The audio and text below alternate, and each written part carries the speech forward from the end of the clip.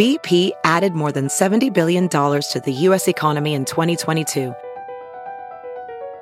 Investments like acquiring America's largest biogas producer, Archaea Energy, and starting up new infrastructure in the Gulf of Mexico. It's and, not or. See what doing both means for energy nationwide at bp.com/investing in America.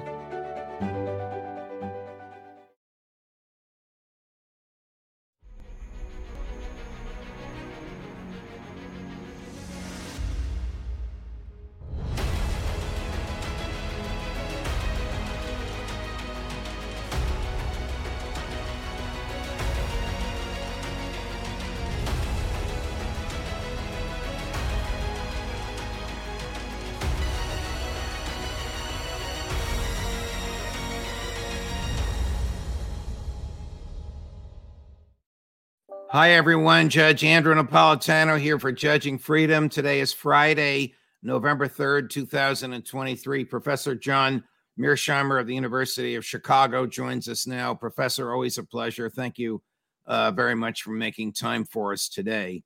Given the well-known and understood closeness of the United States to Israel, what leverage, if any, does the U.S. have?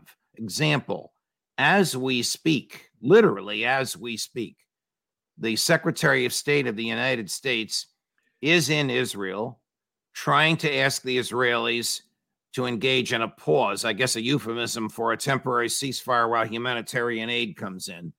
And apparently he's not having any success. What leverage does he have? He has remarkably little leverage.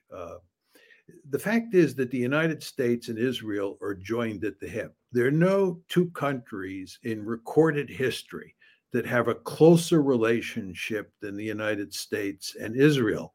And when this crisis broke out on October 7th, the Biden administration made it very clear from the get-go that we would give Israel whatever aid it needed, and that meant both weapons and money, and that we would support Israel to the hilt. And we have done that. And once you take into account that tight relationship and just how committed we already are to this war, it's very difficult for us to back off and then to begin to put pressure on Israel to do X or Y or Z. Excuse me. I mean, there's no question that Blinken can go to the Middle East and he can try to put pressure on Israel, but the Israelis can tell him no. And then what is he going to do? And if he decides that he's going to get tough, which he isn't going to do, American domestic politics, the power of the Israel lobby here would kick in and make it very difficult for the Biden administration to put any meaningful pressure on Israel. To the Arab world and to much of the world, the Israeli military response to the horrific attack on October 7th is entirely out of proportion, and it has caused the deaths of thousands and thousands of innocent civilians. Given the closeness of Israel and the United States, as you've just articulated it, Professor, does this cause some blame to be placed on the U.S. in the minds of those who condemn the excesses of the IDF? Absolutely. And in fact, you can find evidence of people around the world saying that the Americans are more responsible for what's going on than the Israelis.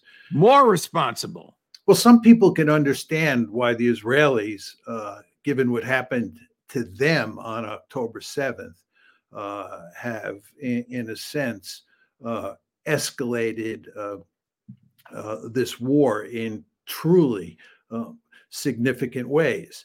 But the Americans were not attacked. And you would expect the Americans, especially given that they claim the moral high ground and they claim that they believe in the laws of war, to try to moderate what the Israelis are doing. That's what you would expect.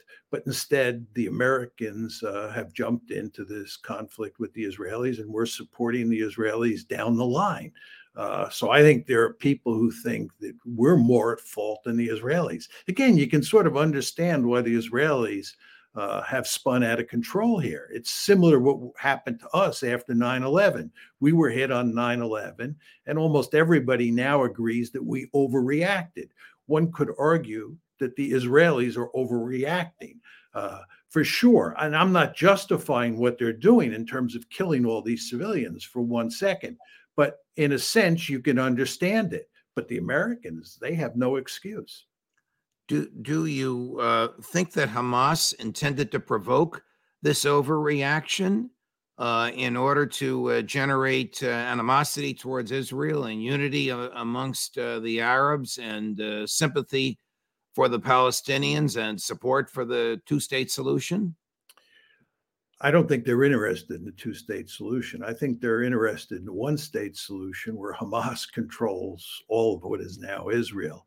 But putting that aside, I'm not sure exactly what they expected.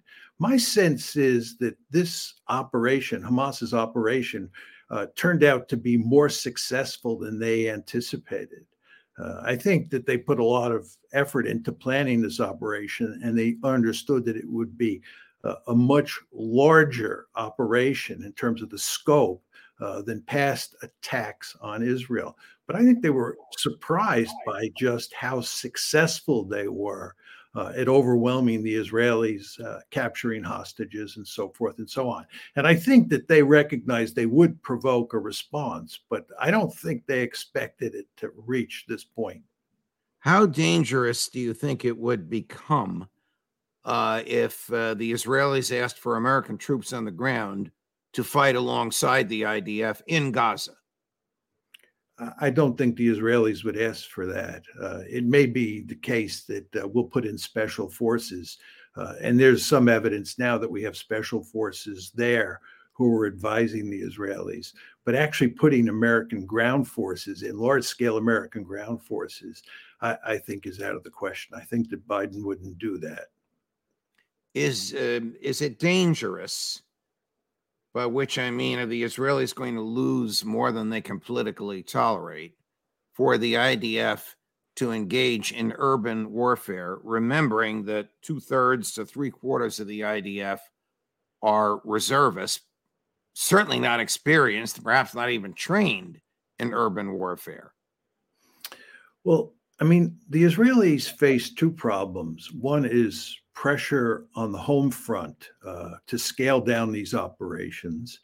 And a lot of that has to do with the hostages. The families of the hostages are not happy about what's happening in Gaza because they live in fear that their loved ones will be killed, which is completely understandable.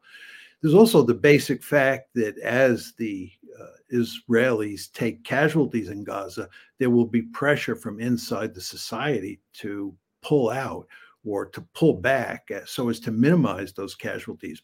That's the domestic dimension. Then there's the international dimension. Just seems to me, watching world opinion on this one and all the pressure that's being brought to bear, not simply on the Israelis, but on the Americans, to move towards some sort of ceasefire and then de-escalate. Given that, it's just hard to see how this goes on, for more than a few weeks, if even that. I could be wrong, but it does look like the Israelis are going to be forced to at least ameliorate their efforts, if not move to a ceasefire. Doesn't Prime Minister Netanyahu have a personal vested interest in extending the war, knowing as he must that as soon as it's over, the cries for him to leave office will be overwhelming and universal within Israel? And he may even lose his liberty as well as his job because his corruption trial will resume. Yeah, I think there's no question about that. The best case scenario for him is to continue the war and actually win, to defeat Hamas and get some sort of political arrangement in Gaza that is suitable from Israel's point of view. I think the likelihood of that happening is zero, but he does have a vested interest in pursuing that. And if all of a sudden there is a ceasefire, That, in effect, means that Hamas has won because the Israelis have not beaten Hamas. And that would be extremely damaging to Netanyahu, who is already damaged goods, as you pointed out. Well, but Hamas is an idea. Can the Israelis really kill an idea? No. I mean, the fact is that as long as you have an occupation and you are, in effect, suffocating the Palestinians, whether it's in the West Bank or it's in Gaza, they're going to rebel. I mean, a lot of people think that what happened on October 7th is an anomaly. This is the first time you had a major uprising by the Palestinians, but this is not the case. You had the first Intifada in 1987. You had the second Intifada in 2001. And no matter what happens to Hamas, you're going to have organizations that come along and they're going to rebel against the Israelis because they hate the occupation and they want to resist it and they want some form of political autonomy. Some members of Prime Minister Netanyahu's cabinet have said horrific things. Racist is almost a charitable description of it about the Palestinians. Does Prime Minister Netanyahu, if you know, does the Likud party, if you can derive it from their public words, believe that all men are created equal? Hey, it's Kaylee Cuoco for Priceline. Ready to go to your happy place for a happy price? Well, why didn't you say so? Just download the Priceline app right now and save up to 60% on hotels. So whether it's Cousin Kevin's Kazoo concert in Kansas City, go Kevin, or Becky's Bachelorette Bash in Bermuda, you never have to miss a trip ever again. So download the Priceline app today. Your savings are waiting. Go to your happy place for a happy price. Go to your happy price, Priceline. Ophthalmologist Dr. Strauss has seen firsthand how the metaverse is helping surgeons practice the procedures to treat cataracts. Cataracts are the primary cause of avoidable blindness. He works with a virtual reality training platform developed by Fundamental VR and Orbis International to help surgeons develop the muscle memory they need. The result? More confident, capable surgeons. And even more importantly, patients who can see. Explore more stories like Dr. Strauss's at meta.com/metaverseimpact. Look, the fact is, inside Greater Israel, and Greater Israel includes the Gaza Strip and the West Bank, you have about 7.3 million Palestinians and 7.3 million Jews. In a country with that kind of demographic distribution, there is simply no way you can have equal rights for the Palestinians and the Israeli Jews, because you would eventually end up with a Palestinian state and there would be no more Jewish state. So there's no room for equal rights. And that means that you end up with a brutal occupation. And when you have a brutal occupation, what you end up doing is dehumanizing the victims. And there's a very powerful tendency inside of Israel, and this is certainly not true among all Israelis, but among Israelis on the right especially, to dehumanize the Palestinians. And dehumanizing the Palestinians is necessary for lots of people because it provides a rationale for the occupation, for keeping the Palestinians down. So I think given the present situation in Israel, talking about equal rights or treating people equally, whether they're Jewish or whether they're Palestinian, has no place in the discourse. I want to take you back to 1948 at the founding of the State of Israel with the support and encouragement of the President of the United States at the time. Here he is. We had several other people in the country, even among the Jews, the Zionists particularly, who were against anything that was to be done if they couldn't have the whole of Palestine and everything handed to them on a silver plate so they wouldn't have to do anything. It couldn't be done. We had to take it in small doses.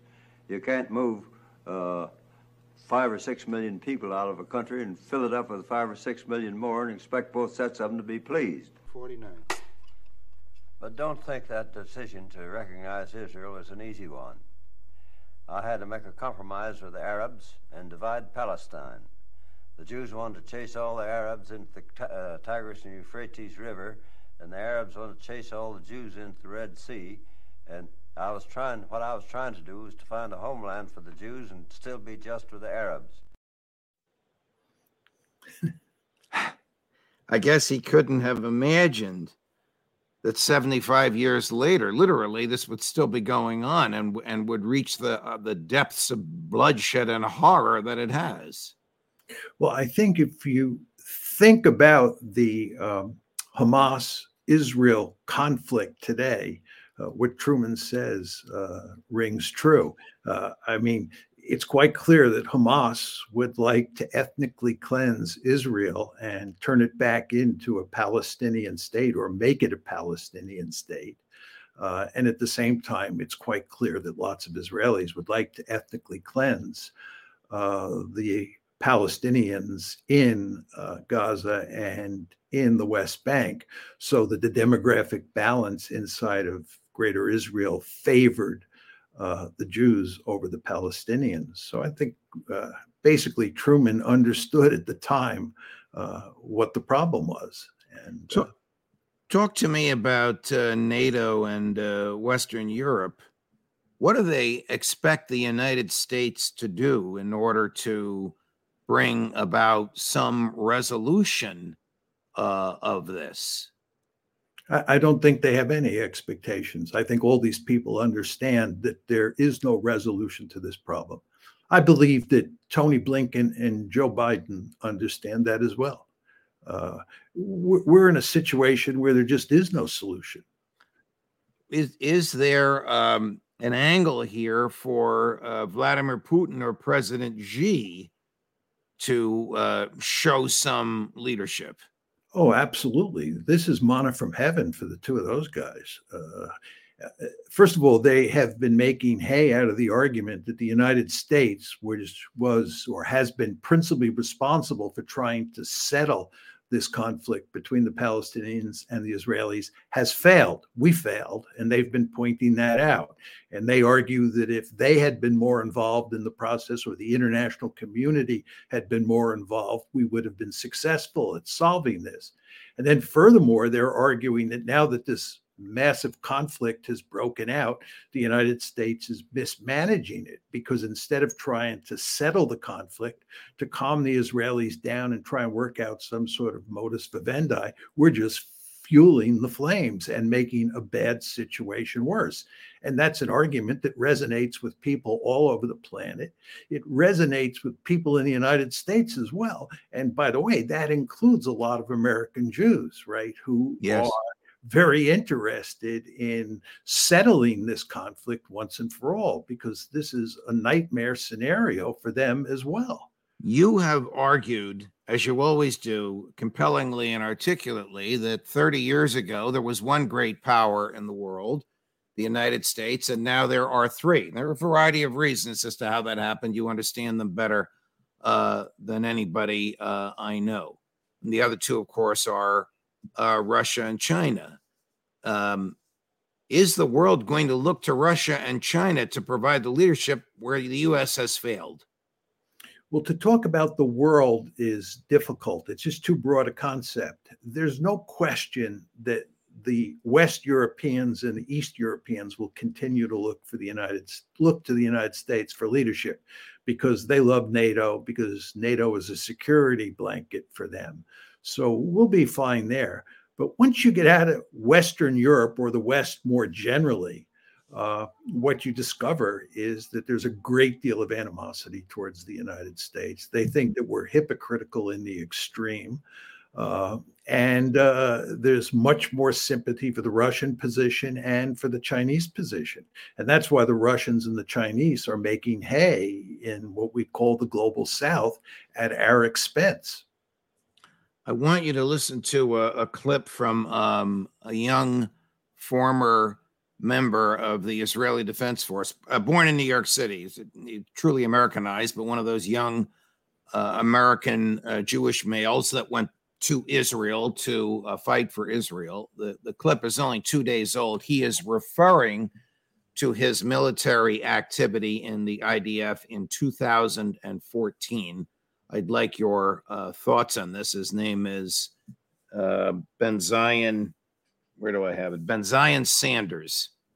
After we went in and we suffered our own casualties, killed also thousands of Palestinians in that operation, I came out and I looked and I started thinking about what we accomplished. And I saw that actually what happened was that Hamas just got stronger. And not only did it get stronger, it got stronger with the help of my own government. My own government thought that it was convenient and preferable to bolster Hamas while it simultaneously delegitimized and called Palestinian initiatives from the Palestinian Authority at the UN diplomatic terrorism, delegitimized Palestinian human rights activists, human rights organizations, designating them as terrorist groups, meanwhile facilitating the transfer of hundreds of millions of dollars to Gaza into the hands of Hamas. And they just got stronger. All of that for the purpose of preventing the creation of Palestinian state, preventing hope, really, for Palestinians to achieve the same rights and freedoms that we cherish so much for ourselves. And that is actually crushing Palestinian hope, which also plays into the hands of Hamas. I think he probably expresses a view that's shared by a lot of Israelis, not the Netanyahu government, but a lot of Israelis. I think that's true. I don't think the majority of Israelis share his view. But I think that, as we've talked about on the show before, it's important to understand that the Netanyahu government is deeply committed to preventing a two-state solution. And Hamas is very useful for that purpose because Hamas is not interested in a two-state solution either. And Hamas makes it clear that they would like to control all of what is now Israel. So they're the perfect boogeyman for purposes of undermining a two-state solution. And unsurprisingly, the Netanyahu government has gone to some lengths to support Hamas and to undermine the Palestinian Authority, which controls the West Bank, because the Palestinian Authority is interested in a two-state solution, which, of course, the Israelis are not. But nevertheless, it's important to understand that every once in a while, the Israelis like to go into Gaza. This has been the case in the past. And inflict significant punishment on Gaza, especially on Hamas. They don't want Hamas to get too powerful. The Israelis sometimes refer to this as mowing the lawn. They say that every once in a while we have to go in and mow the lawn. All of that's done for the purposes of making sure that Hamas, which is useful to them, doesn't get too powerful. This used to be called the Iron Wall. This is a concept associated with the famous Zionist Zeev Jabotinsky. And the idea was you could use the iron wall or the mailed fist to beat the Palestinians into submission. And mowing the lawn is very similar to that. But the fact is it hasn't worked, as we found out on October 7th. And as we were talking about a few minutes ago, the idea that you're going to defeat Hamas once and for all, and then the Israelis are going to live happily ever after, that's not going to happen. So is this going to end diplomatically, or is it going to end with a wider regional war? Well, I don't believe, I hope I'm wrong, it's going to end diplomatically. I believe it's just going to go on and on. And what that means is that the potential for a wider war is always there, right? Can I say one way or the other that you are going to get a wider war? No, I don't know. We just don't know where this train is headed. But the potential for horizontal escalation is significant. Does Joe Biden truly want a two-state solution? And does he understand the significance of the President of the United States calling for it? Oh, I believe that he wants the two-state solution. I think he understands that that is one way out of this mess. But to get a two-state solution, Joe Biden would have to put significant pressure on Israel. And he's incapable of doing that. Joe Biden has a passionate attachment to Israel. He has made that clear on countless occasions. He is deeply devoted to Israel. And the idea that he's going to step back and begin to put serious coercive pressure on the Israelis, I think, is unthinkable. Professor Mearsheimer, always a pleasure, my dear friend. Thank you so much for your time and for your insight. I hope you can join us again towards the end of next week as well. My pleasure, Judge. Thank you. Have a great weekend. You too. Okay. Judge Napolitano for Judging Freedom. One more product for the week after a busy, happy, and fulfilling week, for which I am deeply grateful. We're up to 227,000 subscribers. As you know, you've heard me say this till I'm as blue in the face as my shirt is, that our goal is 250,000 by Christmas. I think we will easily reach that goal thanks to your warmth and affection for our work.